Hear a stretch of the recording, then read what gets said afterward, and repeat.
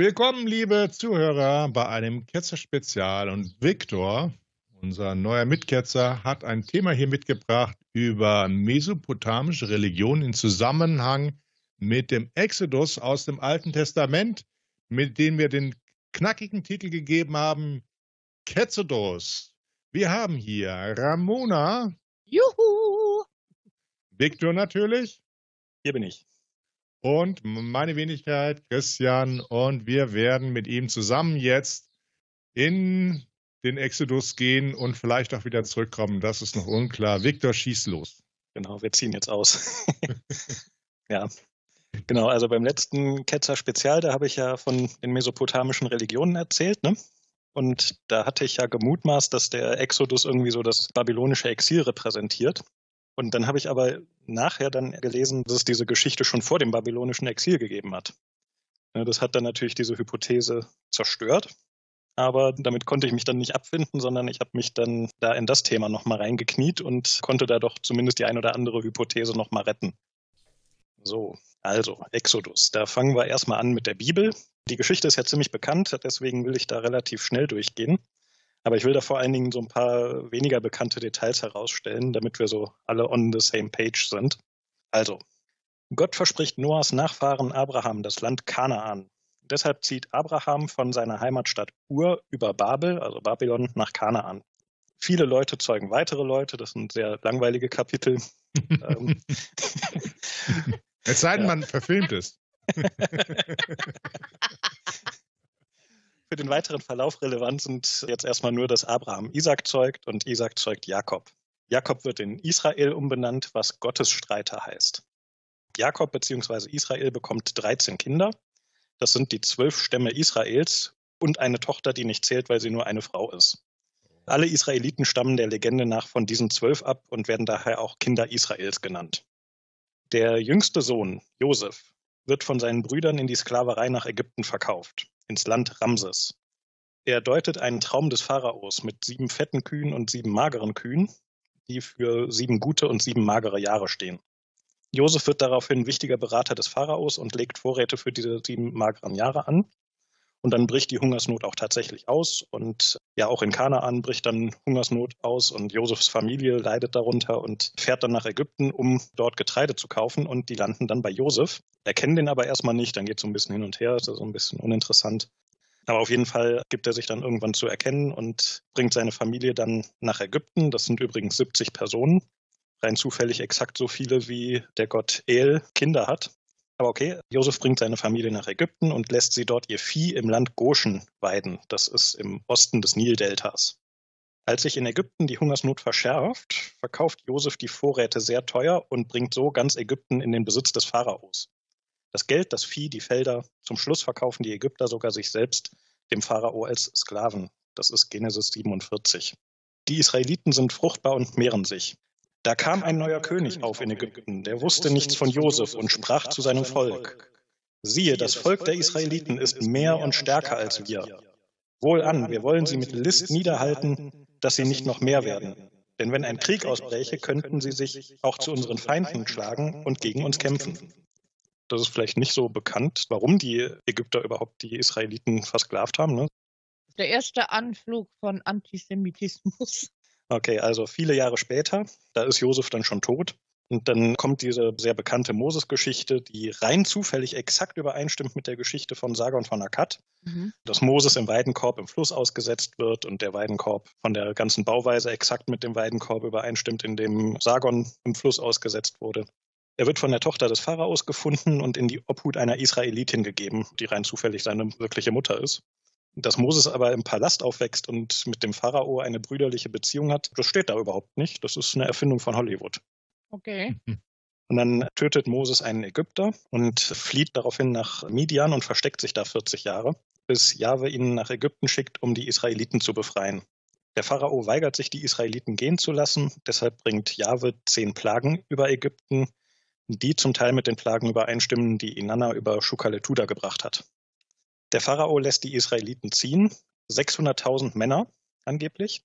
Wenn wir jetzt da noch Frauen und Kinder dazu rechnen, dann müssen das so 1 bis 1,5 Millionen Menschen sein. Und das wäre ungefähr 1/3 bis 1/2 der gesamten Bevölkerung Ägyptens gewesen damals. Insofern ist das eigentlich schon ziemlich unglaubwürdig, dass es über so ein großes Ereignis in der ägyptischen Geschichtsschreibung keinerlei Aufzeichnung gäbe. Gut, also die sind dann da ausgezogen. Eine Wolken- und Feuersäule leitet die Hebräer durch die Wüste. Das wird von vielen als eine Vulkanaktivität interpretiert. Das ist allerdings ein Problem, weil es da weit und breit keinen Vulkan gibt, zumindest keinen, der zu der Zeit aktiv gewesen wäre. Der Pharao verfolgt die Israeliten bis zum Schilfmeer, beziehungsweise je nach Übersetzung zum Roten Meer. Moses reckt seinen Stab über das Meer. Daraufhin weht ein starker Ostwind die ganze Nacht. Also es geht gar nicht so, wuff, Tür auf, sondern das dauert die ganze Nacht. Und dann steht da im nächsten Satz, am nächsten Tag steht das Wasser wie Wände links und rechts. Die Hebräer durchqueren dann das Meer und dann hebt Moses wieder den Stab über das Meer. Und dann steht da, das Meer kam gegen Morgen wieder in sein Bett und die Ägypter flohen ihm entgegen. Das passt jetzt auch nicht so wirklich zusammen mit diesen Wänden links und rechts, oder? Das klingt jetzt nicht nach so einem schmalen Korridor, sondern mehr so, als wäre das Meer ganz weit weg gewesen, oder? Ja. Also von daher würde ich sagen, dass dieses Bild mit den Wänden links und rechts schätzungsweise im babylonischen Exil da hinzugedichtet wurde, weil das halt einfach zum Rest da gar nicht so hinpasst. Die Israeliten ziehen 40 Jahre durch die Wüste. Das ist Exodus 16:36. Und dann kommen sie an den Berg Horeb bzw. Sinai. Und dann ist es 3 Monate nach dem Auszug. Das ist Exodus 19:1. Also da hat die Continuity-Abteilung wohl geschlafen. So, Moses steigt auf den Berg, bekommt die 10 Gebote, das goldene Kalb wird zerstört. Ja, das ist im Grunde so die Exodus-Geschichte. Was dann im Nachgang noch so passiert ist, dass die 12 Stämme Israels dann in das gelobte Land Kanaan ziehen. Sie vertreiben die dort ansässigen Stämme, das nennt man auch die Landnahme. Zum Beispiel zerstören sie die Mauern von Jericho, angeblich nur mit Posaunen. Und so entsteht der Legende nach das Volk und das Land Israel. Historisch ist das dann aber so, dass das dann in Israel und Juda zerbricht, die lange im Streit bzw. bis Krieg miteinander lagen. 722 vor der Zeit wurde Israel durch Assyrien vernichtet. 586 vor der Zeit wurde Juda durch Babylon vernichtet und die Juden ins babylonische Exil geführt. Und 539 vor der Zeit wurde Babylon dann aber von den Persern unterworfen und König Kyros II. Erlaubte den Juden nach Kanaan zurückzukehren. So, was sagt ihr bis hierhin? Relativ bekannt, oder? Ja, kennen wir ja schon alles. Ich möchte noch auf die Folge-Episoden hinweisen. Im letzten Buch Moses, das sie ja alle selbst geschrieben hat, stirbt er und erzählt davon, wie er stirbt. Für eine Autobiografie ein bisschen kritisch, muss man sagen. Und das war damals so. Der Johannes der Täufer hat schließlich auch von seinem Tod berichtet im Johannesevangelium. Das sind wahre Journalisten, die sich von solchen Details nicht abhalten lassen. Und dann, weil ja Moses ja selbst das gelobte Land ja nie sehen durfte oder nicht rein durfte, ich denke mal, weil Gott Humor hatte. Ich meine, dafür hat er 40 Jahre gewartet, bis er zurückkam und die ganze Pestilenz und Frösche und was weiß ich alles gebracht hat über die Ägypter. Kam dann mein Held Joshua ben Nun, den ich quasi in der Detmering für Jesus halte. Was natürlich mein persönliches kleines Problem ist in der Bibelinterpretation. War da nicht noch Miriam? Ja, ist die Schwester von Moses, oder? Ja, richtig, Miriam. Ja. Eine von den wenigen Frauengestalten, die in der Bibel allgemein verehrt worden sind und wahrscheinlich die Blaupause für die beiden Marias. Genau. Die kommt da auch noch raus aus der Geschichte. Auch das ist noch eine Querverbindung, die ich hier aufzeichnen wollte. Okay, also, was kann man jetzt über die Historizität sagen? In Wikipedia steht erstmal, in ägyptischen Quellen sind Zwangsarbeit von semitischen Nomaden für Bauprojekte von Pharaonen etwa 1500 bis 1000 vor der Zeit und gelegentliche Fluchten von Kleingruppen solcher Zwangsarbeiter belegt. Entsprechend kann ein historisches Ereignis als Hintergrund der Entstehung des Auszugsmythos nicht ausgeschlossen werden. Ein Auszug aus Ägypten im geschilderten Ausmaß hat es aber sicher nicht gegeben. Die Erzählung gibt keinen klaren Hinweis auf eine spezifische Zeit in der ägyptischen Geschichte. Also zum Beispiel heißt der Pharao immer nur Pharao. Ne? Also Ramses ist auch so eine externe Hinzudichtung. Sie ist damit für Historiker ein kaum fassbares Ereignis. Inwiefern das biblische Israel mit einem historischen Israel übereinstimmt, lässt sich in Anbetracht der problematischen Quellenlage somit nur schwer beantworten und wird in der Forschung äußerst kontrovers diskutiert. Ein ganz großes Problem bei der Thematik sind die Datierungen. Also zum Beispiel sagt das Alte Testament ja, dass die Israeliten in der Stadt Ramses arbeiten. Der erste Pharao Ramses regierte aber von 1291 bis 1290 vor der Zeit. Die Zerstörung der Mauern von Jericho wird aber spätestens auf 1550 vor der Zeit datiert und vermutlich durch ein Erdbeben. Die ersten Schriftaufzeichnungen vom Exodus werden auf etwa 900 bis 700 vor der Zeit datiert. Also haben wir hier mindestens 400 Jahre stille Post drin. Das macht die Lage auch nicht besser. Ist das Segment damit zu Ende? Nein. Denn es gibt einige historische Geschichten, die gewisse Ähnlichkeiten mit dem Exodus haben. Und ja, die Historiker vermuten jetzt halt, dass diese Geschichten quasi so zum Exodus zusammengewachsen sind. Ja, bevor ich damit jetzt anfange, muss ich erstmal eine Warnung aussprechen. Nämlich, wenn man sich mit dem Thema befasst, da findet man im Internet sehr viel Mist. Das ist ja wenig überraschend, dass es viele Leute gibt, die unbedingt wollen, dass der Exodus wahr ist. Und ja, die biegen sich die Datierungen zurecht, dann deuten sie die Indizien hin und her. Und wenn irgendwelche Details nicht passen, dann werden die einfach verschwiegen. Und dann wird das Ganze halt gestützt mit Spekulationen und noch mehr Spekulationen. Man erhöht ja eine Wahrscheinlichkeit damit nicht, dass man sie durch eine zusätzliche Unbekannte multipliziert, oder? Ja. Da reicht dann beispielsweise schon eine Wandmalerei, wo eine Figur ein zweifarbiges Kleidungsstück trägt. Ne? Ein bunter Rock, das könnte Josef sein, das muss Josef sein. Wir haben Josef gefunden, wir haben Gott bewiesen. Und lest mal Genesis 37:23. Als Josef nach Ägypten kam, besaß er seinen bunten Rock überhaupt nicht mehr. Mhm. Also ja, wenn man sich mit dem Thema auseinandersetzt, muss man echt gut aufpassen und sehr kritisch da dran gehen. Für diese Fanatiker ist immer ein großes Thema die Verortung des Sinai und auch des Schilfmeerwunders. Für das Schilfmeerwunder wird meistens der Golf von Akaba identifiziert und der Berg Sinai wird dann mit dem Berg Jabal al-Laut identifiziert. Der Vulkan Hala el-Badr ist auch in der Diskussion. Ich habe aber auch einigermaßen plausible Argumentationen gesehen, die für das Schilfmeerwunder am Wadi Tumilat nördlich der Bitterseen plädieren und den Berg Sinai im Berg Hashem el-Tarif sehen. Historiker sagen aber, dass die Schilfmeergeschichte am wahrscheinlichsten am Sirbonischen See spielt. Aber ich will jetzt an der Stelle erstmal klarstellen, dass es ja auch völlig egal ist, welches Gewässer und welcher Berg gemeint sind, denn das beweist ja nichts. Ne? Fiktionale Geschichten können reale Plätze und Menschen enthalten. Ne? Also auch wenn wir jetzt mit 100%iger Sicherheit wüssten, welcher Berg der Sinai ist, das beweist einfach nichts. Ne? Und insbesondere beweist es nicht Gott. Aber das eine ist ein Golf und kein Meer, das geteilt wird, würde ich mal sagen. Und das andere, das sieht auch so aus wie das Sirbonische See, habe ich gerade nachgeguckt. Warum muss man da durch? Das macht überhaupt keinen Sinn. Kommen wir nachher zu. Der Sirbonische See, der macht mehr Sinn, als du jetzt vielleicht gerade denkst. Okay, gut, dann bin ich mal gespannt. Gut, also jetzt kommen wir dann mal zu diesen historischen Geschichten, die man auch belegen kann. Also Pharao Amenophis II. Eroberte zwischen 1419 und 1418 vor der Zeit Retjenu. Das ist nördlich von Kanaan im Gebiet der Hurriter. Dabei nahm er gefangen 3600 Aper, 15.020 Chasu-Beduinen, 36.300 Hurriter und 15.000 Leute aus Nuchasche. Insgesamt also rund 70.000 Menschen. Näher kommen wir den 600.000 Israeliten der Bibel nicht. Und davon sind über 51.000 Nordsyrer keine Kanaaniter. Aber das ist trotzdem deshalb interessant, weil Aper sind vermutlich Apiru. Und die sind deshalb interessant, weil das Wort Apiru von vielen als eine mögliche Herkunft des Namens Hebräer betrachtet wird. Das Wort bedeutete ursprünglich wohl so viel wie Räuber, Wegelagerer oder Heimatloser. Die Apiru tauchten in vielen Texten des 2. Jahrtausends vor der Zeit als Unruheherd für Stadtstaaten auf. Zum Beispiel in den Amarna-Briefen. Sie tauchen nach dem Niedergang der Stadtkultur Kanaans und Besiedlung des Berglands nicht mehr in damaligen Quellen auf. Daher wird angenommen, dass diese Gruppen an diesem Umbruch mitwirkten, dass die neuen Siedlungen mitgründeten und bewohnten. Also dass sie mehr eingewandert sind, als dass sie das Land irgendwie überfallen und übernommen haben. Und außerdem waren die Apiru auch keine ethnische, sondern eine soziale Gruppe. Gut, aber dass man da irgendwie eine große Menge von Menschen gefangen genommen und nach Ägypten gebracht hat, das klingt ja schon mal irgendwie ein bisschen verwandt damit. Zusammen mit den Apiru wurden ja auch 15.020 Chasu gefangen genommen. Und Chasu bedeutet durchqueren, ziehen, wandern. Das sind also wohl Nomaden. Und die sind deshalb interessant, weil die Chasu aus dem Land Edom stammen, vom Berg Seir, der in der Bibel mehrmals als Herkunftsort Jahwes genannt wird.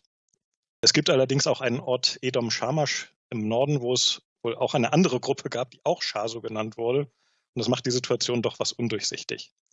Aber eine Ortsliste von Pharao Amenophis III., die auf ungefähr 1380 vor der Zeit datiert wird, beinhaltet den Namen Schasuland Yahu. Und Yahu schreibt sich da YHW. Das ist ja schon sehr nah an Jahwe, also Jahwe, das wird da genau. schon als deutliche Verbindung zum Namen Jahwe gesehen. Und es ist auch überliefert, warum die Ägypter da gegen die Schasu vorgegangen sind. Das ist in einem Relief im Karnak-Tempel festgehalten.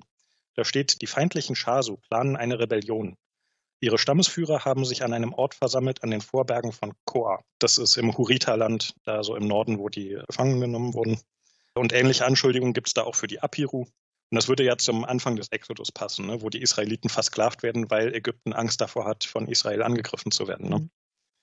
Die sind auch deshalb interessant, weil den Schasu tatsächlich zeitweise erlaubt worden ist, in Goshen ihr Vieh zu weiden, bei den Teichen des Atum-Tempels. Das ist ja auch eine ziemlich exakte Parallele zum Buch Genesis. Und es wird auch diskutiert, dass die Schasu vielleicht identisch mit den Midianitern sind. Ne? Also der Ort, wo Moses sich 40 Jahre versteckt hat und wo Jahwe sich Moses zum ersten Mal offenbart hat. Außerdem besaßen die Midianiter einen Zelttempel in Timna und die Beschreibung davon hat große Ähnlichkeit mit der Stiftshütte aus Exodus 26. Das war der erste Zelttempel für Jahwe.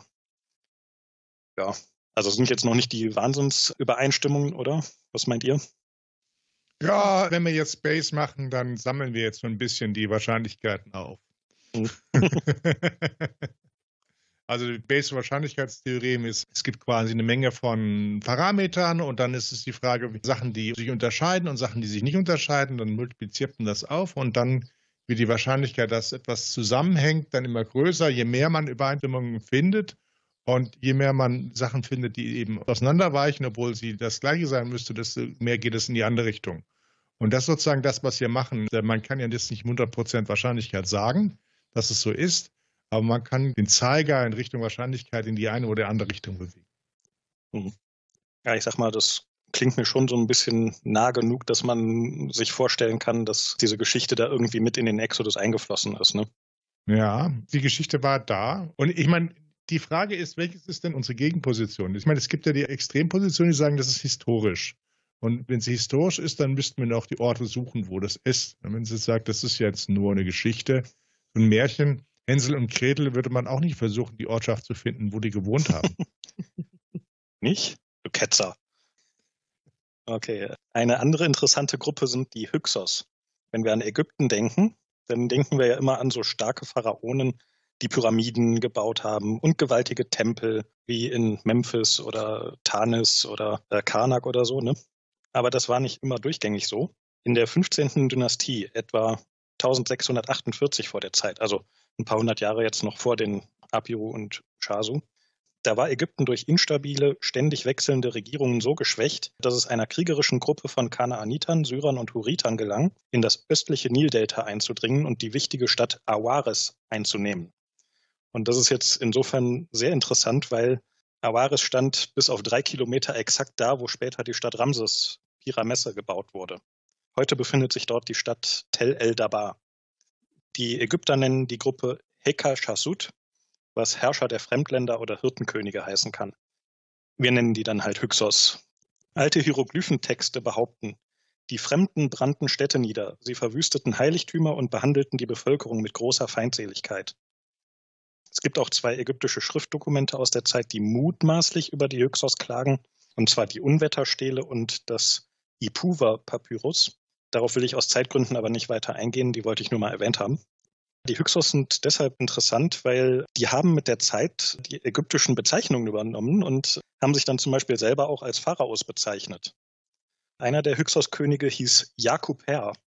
Wir haben Jakob gefunden! Wir haben Jakob gefunden! Ja gut, also ich finde den Namen jetzt auch ähnlich genug, dass ich glauben würde, dass der biblische Jakob auf Jakuper basiert. Aber wie gesagt, das beweist nichts, ne?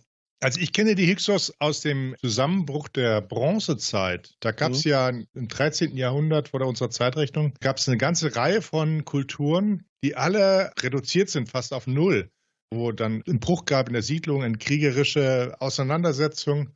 Und einer der Verdächtigen waren die Hyksos, von denen man eigentlich auch nicht so richtig weiß, was sie gemacht haben und wo die herkamen vor allem. Und das ist eines der großen Rätsel der Historiker, was da passiert ist. Plötzlich ging das alles bergab und zwar nicht nur in Ägypten, sondern auch in anderen Regionen. Wobei Ägypten kam mir noch mal einigermaßen im blauen Auge davon. Aber anderswo sind die ganzen Kulturen dann nicht mehr da gewesen. Hm. Irgendwann zwischen 1627 und 1600 vor der Zeit gab es einen gewaltigen Vulkanausbruch auf der Insel Santorini. Die Datierungen schwanken da etwas. Ob diese sogenannte minoische Eruption Auswirkungen auf das 800 Kilometer entfernte Ägypten hatte, wird eher bezweifelt. Aber manche Leute sind jetzt der Meinung, ja, das ist auf jeden Fall der Hagel und die Dunkelheit, ne, die 7. und 9. Plage. Ja, wie gesagt, die Experten sagen da eher, naja, da hat man vielleicht mal einen hellen Schein am Horizont gesehen oder so, ne? Auf Santorini war ich schon und dieser Vulkankegel ist auf alle Fälle Besichtigung wert. Da sieht man wirklich, wo das explodiert ist und das um die Gegend geflogen ist. Mittlerweile ist das ein echter Touristenabsteiger geworden, wo Esel, die vom Kreuzfahrtschiff dann den Berg hochkarren, aber ist wirklich sehr schön zu sehen. Andererseits kann es ja auch sein, dass diese Vulkanexplosionen Völker dazu getrieben haben, woanders hinzugehen, die dann so einen Dominoeffekt wie eine Völkerwanderung ausgelöst haben. Das wäre ja Richtig, denkbar. das glaube ich auch eher, ne? Okay, 1551 vor der Zeit lehnten sich die Ägypter unter König Kamose gegen die Hyksos auf. König Kamose eroberte mehrere Hyksos-Städte, starb aber etwa 1550 vor der Zeit. Sein Sohn Achmose wurde sein Nachfolger, war aber erst 5 bis 10 Jahre alt. Er nahm erst ca. 1532 vor der Zeit den Kampf gegen die Hyksos wieder auf. Und der Name Achmose klingt schon ein bisschen interessant, oder? Mhm. Da ist so Mose drin. Und was auch interessant ist, das Wort Ach im Hebräischen heißt Bruder. Mhm. Also Achmose heißt für einen Hebräer Bruder Mose. Ich finde das insofern vielleicht interessant, weil im Exodus ist Moses ja auch immer mit einem Bruder unterwegs, ne, mit Aaron. Da bin ich so am Überlegen, ob das vielleicht irgendwie ein Fehler in der Tradierung ist, dass das vielleicht gar nicht so ist, dass da Aaron und Bruder Mose mit einem namenlosen Pharao irgendwie kommunizieren, sondern dass vielleicht Aaron mit einem Pharao namens Bruder Mose da zu tun hat. Ne? Dann wäre Aaron der eigentliche Moses. Mhm. Aber gut, das ist jetzt natürlich reine Spekulation. Ne? Das müsste man auch linguistisch untersuchen. Ja. Achmose eroberte Awaris und vertrieb die Hyksos, die dann Richtung Kanaan flohen. Achmose verfolgte die Hyksos. Und jetzt ratet mal, was dann passierte. Irgendwas mit Meer? Ja, fast. Die Hyksos verschanzen sich in ihrer Militärfestung Scharuhen. Das ist im Süden von Kanaan auf dem Berg Tel el-Farah. Und Achmose belagerte Scharuhen dann 3 Jahre lang, bis er es letztendlich zerstört hat. Das ist ein bisschen eine andere Geschichte, oder? Mhm. Aber laut Bibel dauerte die Sklaverei in Ägypten 110 Jahre. Und die Hyksos waren etwa 108 Jahre in Ägypten. Mhm. Wieder so ein Zufall, ne? Ja, vor allen Dingen diese Verfolgung dann durch Ja. den Pharao finde ich eine sehr interessante Geschichte, nur halt mit umgekehrtem Ausgang, ne? Ja, ja. Aber da fehlt jetzt halt das Schilfmeerwunder, ne? Ja, das kann die Wissenschaft halt nicht erklären. Und wenn die Wissenschaft das nicht erklären kann, dann muss Gott existieren. Ja. Ja, deshalb unterdrücken die Wissenschaftler. Ich kann das erklären. Bist du Gott? Also die Erklärung, die ist total simpel und die wird sogar in der Bibel explizit angesprochen. Und das ist so simpel und so offensichtlich, dass ich da echt nicht verstehe, warum das nicht längst der Konsens ist in der Wissenschaft. Ne? Also das ist jetzt nicht irgendwie peer-reviewed oder irgendwie Konsens, sondern meine zusammengesammelten Sachen. Also im Exodus, Kapitel 14, kommen die Israeliten an das Meer gegenüber von Baal Zephon. Im hebräischen Text wird das Meer als Yam Suf bezeichnet, was mit Schilfmeer oder auch dem Roten Meer übersetzt wird. Und Yam ist hebräisch für Meer und Suf heißt nicht rot und auch nicht Schilf, sondern das Ende von. Und Yam ist außerdem auch der Name des kanaanitischen Gottes der Meere. Yam Suf heißt also auch das Ende von Yam. Und wenn wir jetzt in die kanaanitische Mythologie reingucken, dann sehen wir da, dass dieser Gott Yam vom Wettergott Baal auf dem Berg Zephon getötet wurde. Und zwar, indem er Yams Kopf spaltet. Baal bzw. sein ägyptisches Pendant Seth ist übrigens der Hauptgott der Hyksos. Die biblischen Israeliten sind hier also vor dem Pharao ganz klar ins kanaanitische Märchenland geflüchtet. Vorbei an Schneewittchen und Rapunzel und werden hier Zeuge des ugaritischen Baal-Zyklus. Das ist die kanaanitische Version des babylonischen Chaosdrachenkampfes. Das ist eine schlechte Nachricht für die Historizität, wenn man Märchenelemente integriert. Wo wir über Babylon gesprochen haben, ne, da hatte ich ja gesagt, Chaos-Drachenkampf, Marduk gegen Tiamat, das klingt mir schon so ein bisschen ähnlich, ne? Da wird der Meeresgott gespalten und so, ne? Aber jetzt heißen die Figuren auch noch genauso wie die Orte, die da in der Bibel genannt werden, ne? Also das ist doch kein Zufall mehr, oder? Ja, Zufall nicht mehr, nein. Also sag mal so, Zufall wird unwahrscheinlicher. Und dass ich mit dieser Interpretation richtig liege, das wird im Alten Testament sogar sehr deutlich gesagt, nämlich im Buch Jesaja, das auf etwa 700 vor der Zeit datiert wird, steht Jesaja 51, 9-10. Wach auf, zieh Macht an, du Arm des Herrn. Wach auf, wie vor Alters, zu Anbeginn der Welt. Warst du es nicht, der Rahab zerhauen und den Drachen durchbohrt hat? Warst du es nicht, der das Meer austrocknete, die Wasser der großen Tiefe, der den Grund des Meeres zum Wege machte, dass die Erlösten hindurchgingen? Das ist Exodus und Chaos-Drachenkampf direkt nebeneinander im Alten Testament. Meeresgöttin wird gespalten und daraus wird ein Weg, also nicht nur ein Weg, sondern der komplette feste Grund an sich wird da erschaffen. Und das ist im Übrigen auch nicht die einzige Geschichte aus der kanaanitischen Mythologie, die ich im Alten Testament wiedergefunden habe. Übrigens, in der kanaanitischen Mythologie ist der Berg Baal Zephon der heilige Berg Keldak. Der befindet sich am südlichsten Zipfel der heutigen Türkei. Das ist 40 Kilometer nördlich von Ugarit, wo der Baal-Zyklus herkommt. Damals war das Gebiet der Hurriter, ungefähr da, wo die Apiru und Shasu gefangen genommen wurden. Es gab auch einen Hügel am Sebonische See, der auch Baal Zephon genannt wurde. Das ist jetzt insofern interessant, weil der Sebonische See auf dem Weg von Awaris nach Scharun liegt. Dieser See hat eine Nehrung. Das ist ein schmaler Landstreifen durch das Wasser hindurch. Dieser Hügel Baal Zephon liegt auf dieser Nehrung. Das ist schon erstaunlich, wie oft überall die ähnliche Geschichten vorkommen. Ja, ich finde das wirklich erstaunlich. Und jetzt haben wir ja schon den babylonischen Chaosdrachenkampf wieder gesehen mit Marduk und Tiamat, ne? Jetzt gucken wir uns da noch mal ein bisschen weiter um nach Hinweisen, was wir jetzt für den Exodus verwerten können. In der babylonischen Bibel Enuma Elish hängt Marduk direkt nach dem Chaosdrachenkampf die Sterne am Himmel auf und setzt Nibiru oder auch Neberu ein. Im Akkadischen wird das übersetzt mit einem Übergangspunkt oder einer Überquerung, speziell in Bezug auf Flüsse, zum Beispiel mit Fähren. Das klingt also auch schon wieder verdächtig nah, oder? Ja. Die babylonischen Texte über Nibiru sind sehr kryptisch, deshalb weiß man nicht genau, was damit gemeint ist. Ich lese das jetzt erstmal einfach vor. Enuma Elish Tafel 5. Nibiru bestimmt die Bewegungen der Sterne. Tafel 7. Nenne ihn Nibiru, der die Wege des Himmels und der Erde sichert. Weder nach oben noch nach unten werden sie passieren, nur mit seiner Zustimmung. Sein Stern ist Nibiru, der ein blendendes Licht am Firmament ist. Lass ihn alle Götter wie Schafe hüten.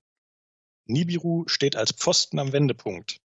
Er sichert die Übergänge, deshalb müssen sie seine Erlaubnis erbitten und sagen, er, der unermüdlich die Mitte des Meeres Tiamat durchquert, wird den Namen Nibiru tragen, weil er ihre Mitte festhält. Die Bahn der Sterne des Himmels sollen unverändert gehalten werden. Und in den astronomischen Mul-Apin-Tafeln findet sich auch noch diese Beschreibung. Wenn die Sterne von Enlil fertig sind, was auch immer das heißen soll, wird ein großer Stern mit schwachem Licht den Himmel zweiteilen und wird dann dastehen. Das ist der Stern von Marduk, der Übergang, Jupiter. Er ändert ständig seine Position und überquert den Himmel. Damit ist alles klar, oder? Was meint ihr? Ich kann Nibiru nicht mehr hören, nachdem ich dieses eine Atheistenbuch gesehen habe, wo nach 300 Seiten Nibiru plötzlich aufgekommen ist als Planet, der alle zigtausend Jahre wiederkommt und dann Katastrophen ausführt. Deswegen habe ich da eine gewisse allergische Reaktion. Tut mir leid. Der MGen-Podcast hat neulich auch über so eine Verschwörungstheorie ein Segment gehabt, was mit Nibiru zusammenhing. Ne? Aber das zeigt auch, dass das ein wiederkehrendes Mem ist, das die Leute beschäftigt. Ja, was ich interessant finde, ist, dass diese Verschwörungstheorie damals 95 aufgekommen ist, als damals dieser Komet Hale-Bopp ein Thema war. Und der ist ja wirklich alle 4600 Jahre kommt der an der Erde vorbei. Ne? Da hatte ich auch längere Zeit überlegt, ob Nibiru vielleicht einfach Hale-Bopp ist. Ne? Und ich schätze, dass zumindest manche Leute das so gesehen haben und deshalb dann diese Verschwörungstheorie aufgekommen ist mit den Echsenmenschen auf dem dunklen Planeten Nibiru. Aber gut, nochmal zur Erinnerung. In der babylonischen Mythologie ist der Himmel auch ein Meer.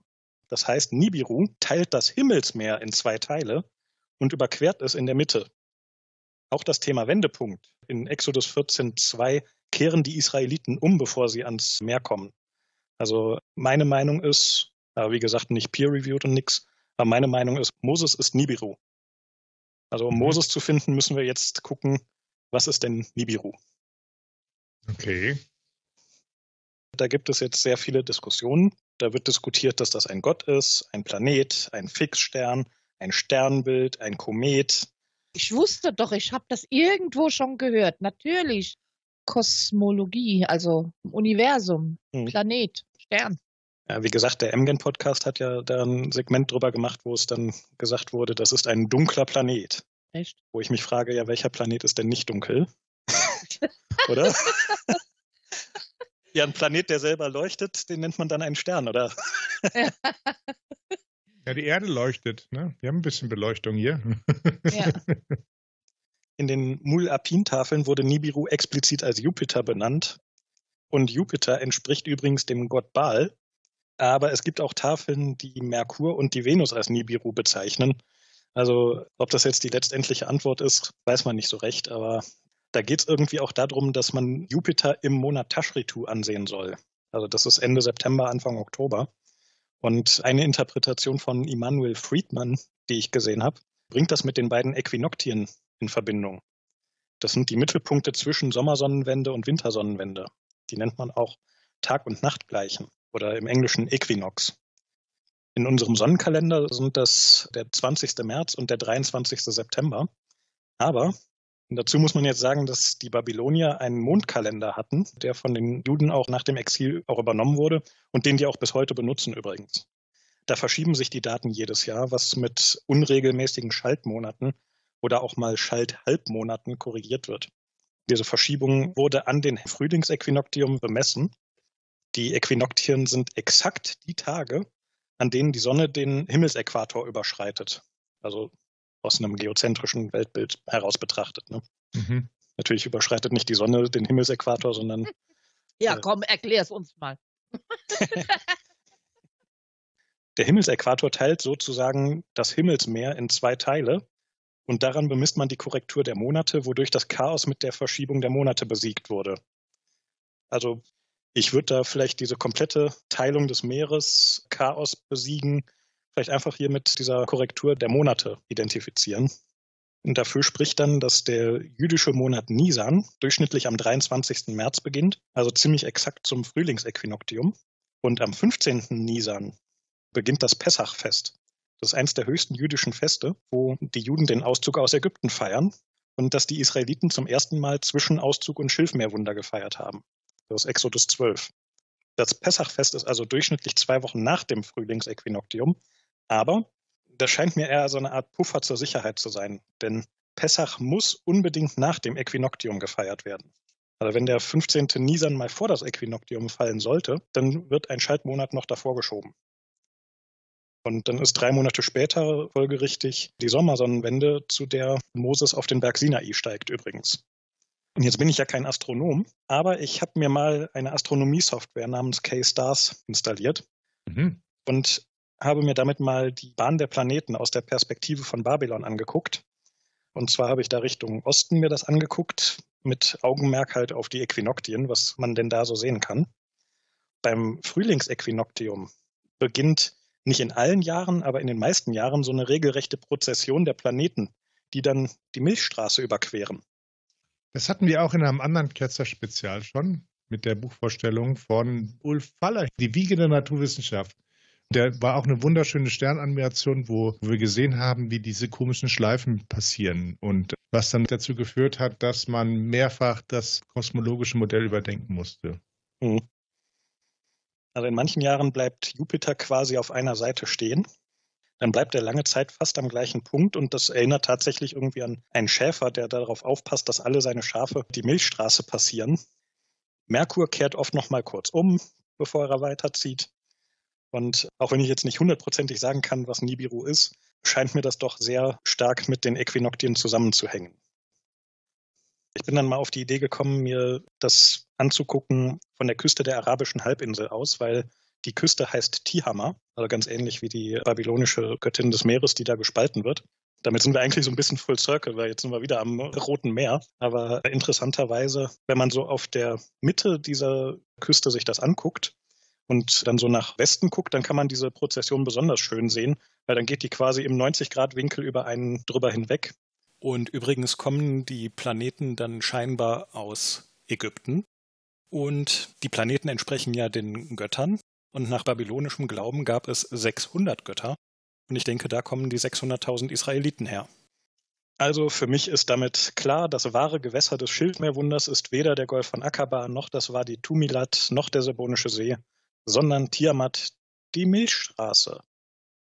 Es zeigt halt wieder, wie damals die Geschichten rumgingen und am Ende weiß man ja sowieso nicht, was ist jetzt da richtig und was ist nicht richtig. Es ist auf jeden Fall sehr, sehr interessant. Das Ganze ist ungewohnt, weil wir die Namen, die wir aus den mesopotamischen Religionen und aus den Überlieferungen da hören, sind eben etwas, was wir nicht im Ohr haben, im Gegensatz zu den ganzen biblischen Gestalten. Was macht es was schwierig, das zu verfolgen? Und vor allem fehlt uns auch der Hintergrund, wie sozusagen diese Geschichten dort sind. Und deswegen ist es jetzt für den Anfang ein bisschen starker Tobak, um echt zu sein, um den zu folgen. Aber was jetzt hier offenbar wird, ist, dass es offensichtlich ganz viele Parallelen und ganz viele Hooks gibt. Also ich mache mal ein ganz komisches Beispiel. Nehmen wir mal an, ich sage euch, dass es im 19. Jahrhundert auch mal ein regelmäßiges Treffen von 4 Leuten gab, die sich über Religion unterhalten haben und die das dann quasi aufgeschrieben haben und dann unter die Leute gebracht haben und die haben das dann auch Ketzer-Podcast genannt. Und die hießen dann aber nicht Ramona, sondern Romona. Und das war nicht Victor, sondern Vicmar oder so ähnlich. Und die hießen alle so ähnlich. Dann würden wir sagen, boah, das ist aber ein komischer Zufall, dass gerade 100 Jahre davor da auch so eine Art Ketzer-Podcast existiert hat, die genauso sind.